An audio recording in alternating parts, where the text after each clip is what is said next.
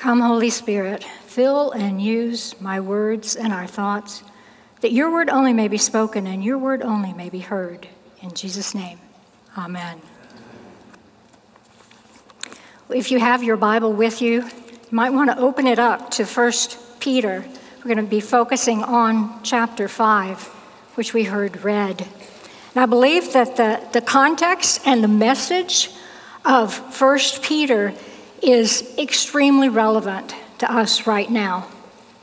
So for context, Peter is writing from Rome in the mid-60s AD to his fellow Christ followers, mainly Gentile believers, living in the area of Asia Minor. He's writing at a period of time when the religion of Christianity had not yet been outlawed by the Roman Empire, but nevertheless, it was a source of derision and a cause for discrimination, both by Gentiles and Jews, against those who followed Jesus. This first generation of believers, not just Peter's immediate audience, but the whole first generation of believers, expected Jesus to return within a few short years of his ascension, definitely within their lifetimes. And so when they began experiencing suffering and persecution of whatever kind, they were confused and discouraged. No doubt, many of them wondered, did we get it wrong? Why are we suffering like this? Why are we still down here on earth where loved ones die of illness, where lives are worried, lives are ruined by violence and by gossip, where unbelievers tell lies about us and say that we're disloyal to the government, that we're antisocial and even demented, because our faith calls us to live so differently from the culture in which we find ourselves. From what Peter says to them, it seems likely that they were also questioning what's the point of trying to live holy lives and depriving ourselves of those worldly and sensual pleasures that we enjoyed as believers. So Peter, in his letter, he speaks into their pain and their confusion. And he says to them in chapter 4, beginning at verse 12, "Beloved, do not be surprised at the fiery trial when it comes upon you to test you, as though something strange were happening to you. But rejoice insofar as you share Christ's sufferings, that you may also rejoice and be glad when his glory is revealed." Peter encourages the family of God to keep God's word, to love one another, to be holy even as God is holy, and to suffer for righteousness' sake, keeping themselves innocent of any wrongdoing that would bring justifiable condemnation or punishment. Peter's primary message in his letter is this: trust the Lord, submit to him, live obediently no matter your circumstances, keep your hope fixed on God's ultimate promise of deliverance. And as we will see further on, and he also says to resist the devil, our spiritual enemy. Suffering is to be expected, Peter reminds us, but it's temporary and it yields great blessings for those who remain steadfast in the faith. And he urges them to do this not as isolated individuals, but as a family, a community of faith, supporting, encouraging, helping, and praying for each other. Just as we are seeing our community of faith gather with each other to do those things. God is with you, he says. Christ suffered in the flesh, and he knows what you are going through, and he cares. At this time, many in our church are suffering from an onslaught of tragedies, such as unexpected diagnoses, unimaginable loss and pain, even injury at the hands of those whom we had considered our friends.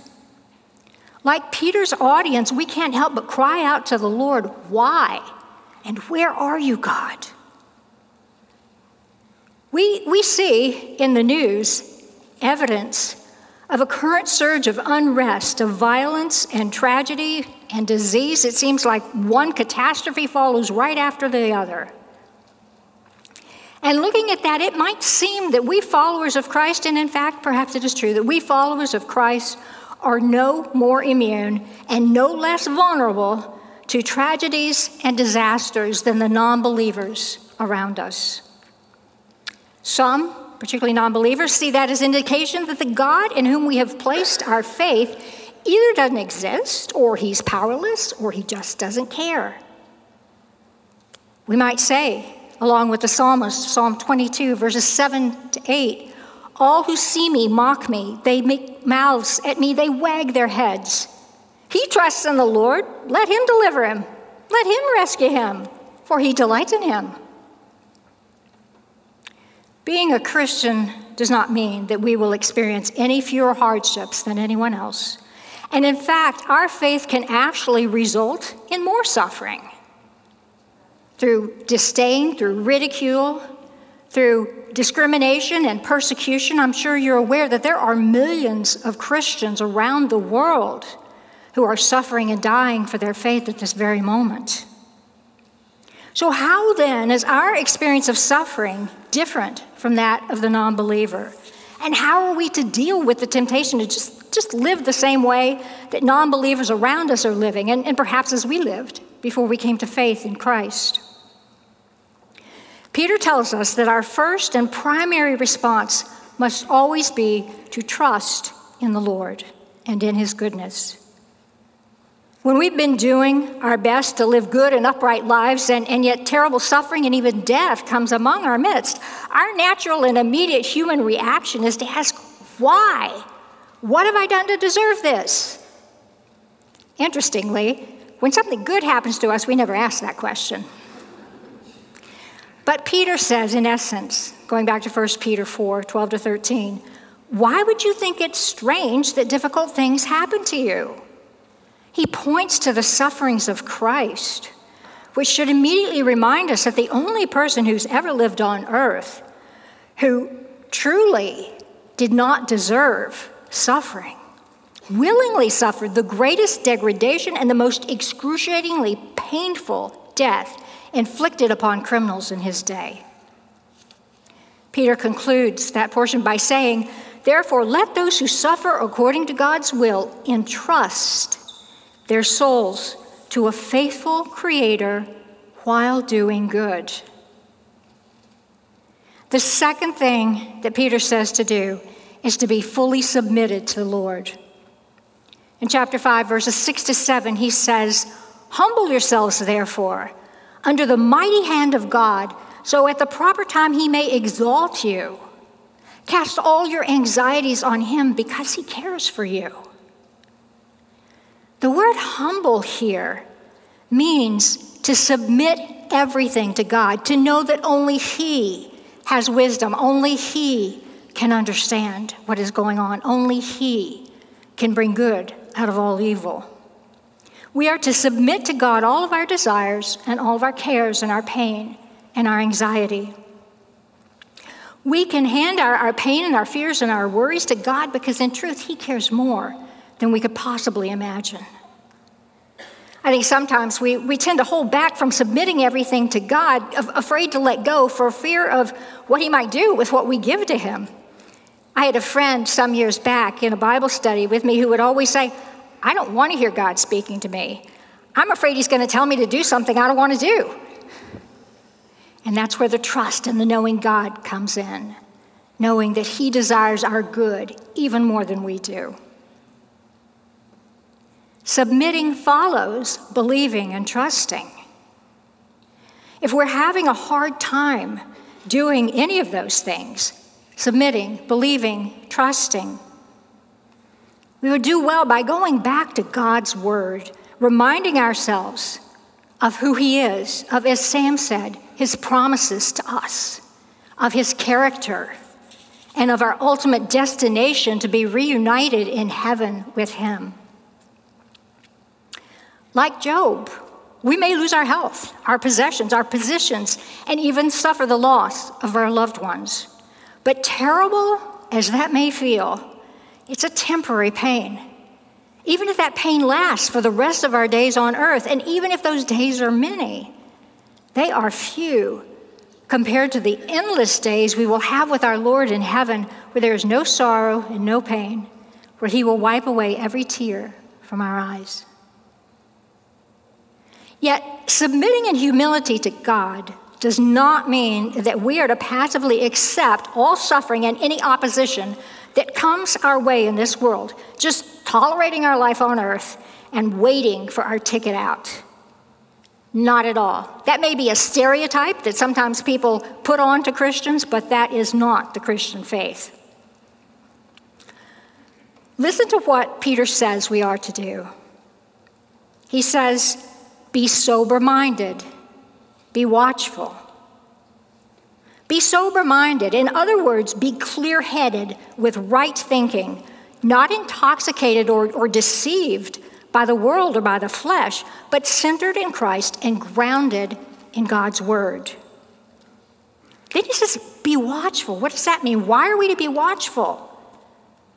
Well, the answer immediately follows. It's because your adversary, the devil, prowls around like a roaring lion, seeking someone to devour. The imagery here is very clear. This is not some lazy lion kind of relaxing in the sunshine under a tree, and if a little antelope comes by, the lion's going to reach out and get it. No, this is a man-eating lion that is not sitting still. It is prowling. It is going around saying, where is prey? Where is a weak one that I can grab a hold of? Some might think that Peter's just using poetic language here when he speaks of the devil in these terms, like a ravenous man-eating lion. Maybe they'd say he's just creating a metaphor to describe evil in this world. But Peter is not a poet.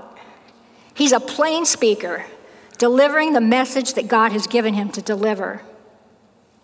Nor would his audience have ever doubted for a second the very literal meaning of Peter's reference to the devil. They would immediately have thought back to the story of Cain and Abel in Genesis 4, where Cain is jealous that the Lord is pleased with the offerings that Abel gives to him, but is not pleased with Cain's offering. The Lord, seeing clearly the jealousy, the hatred, even the murder that is in Cain's heart, says to Cain, sin is crouching at the door. Its desire is for you, but you must overrule it.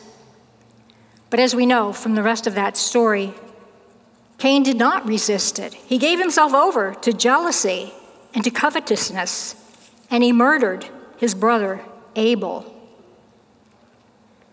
Now, it's only in our so-called enlightened era that it's considered a sign of low intelligence to believe in an actual devil, to believe that there are personified intelligent beings in this world who seek to disrupt God's plans for his family, who he has created in his own image. Maybe you've heard that famous line from the 1995 movie, The Usual Suspects. It goes like this: the greatest trick the devil ever pulled was convincing the world that he didn't exist. That is so true. How can we fight an enemy that we don't believe exists? But the fact is, we do have an enemy who hates us with a passion and a hatred far greater than anything we can imagine. If we do not actively resist the devil, we will fall to his ways. Peter says, resist him, firm in your faith, knowing that the same kinds of suffering are being experienced by your brotherhood throughout the world. The Apostle James says almost the exact same thing in his letter, chapter 4, verse 7. Submit yourselves, therefore, to God. Resist the devil, and he will flee from you. Notice that sequence. Peter says, humble yourselves before God, submit to God, then resist the devil. James likewise tells us, first submit to God, and then resist the devil, and he will flee from you. So many Christians know the second part of that phrase. They say, resist the devil, and he will flee from you. You have no power in yourself to cause the enemy to flee. It is only in our being yoked to Jesus Christ. It is in our being submitted to his lordship that Satan trembles and fears. Satan is not afraid of little old you or me, but he is very afraid of the Spirit of God that resides in you when you are a follower of Jesus Christ. It's worth noting here that the devil is out to get us in either one of two ways, and usually both. He wants to make us the victim of suffering, but he also wants to make us the perpetrator of evil or of suffering. When Cain killed Abel, 2 lives were destroyed. But in one case, only the body was destroyed. In the other, the devil took hold. Whether temporarily or permanently, we don't know. Apart from God in us, and us in God through Jesus, we have no power to successfully resist the devil or his plans for destruction in our lives. We see that clearly in our society. As our society has moved farther and farther away from biblical truths and the Christian faith, our culture, our own country, has fallen further and further into violence, into degradation, into corruption. In the face of suffering, in the face of terrible loss, in the face of unimaginable tragedies and wickedness, we are to turn to the Lord for strength and comfort. But we're also to submit ourselves to the Lord, resisting the temptation to doubt his goodness or the truth of his word, resisting the temptation to say, as the world says mockingly, "Where is your God now?" And we are to submit ourselves in resistance to the devil. Peter's fellow apostle, Paul, describes very clearly the nature of our enemy and how we are to resist. You might be familiar with that passage in Ephesians chapter 6, where Paul makes clear that he's talking about a literal evil entity. He says, we don't wrestle against flesh and blood, but against the rulers, against the authorities, against the cosmic powers over this present darkness, against the spiritual forces of evil in the heavenly places. I don't know about you, but that sounds pretty clear to me. And so Paul tells us how to put on our spiritual armor, the characteristics of God and of the Holy Spirit, the fruit of the Holy Spirit. And tells us, he concludes by saying, and pray at all times. We pray, we wield that sword that Paul talks about, the sword of the Spirit that is the Word of God. And when we, filled with the Holy Spirit, standing in the truth of Jesus Christ, wield that sword, we can defeat our enemy. We may see that victory right in front of us in the material, or we may not really appreciate that victory until we get to the other side. But we stand in victory. We have to ask ourselves, am I really submitted to God? And am I ready to hand over to God everything that means anything to me? Am I ready to hand over to him my desires for my life, my desires for my loved ones' lives, my possessions? Are we standing on God's word? Are we praying at all times in the Spirit?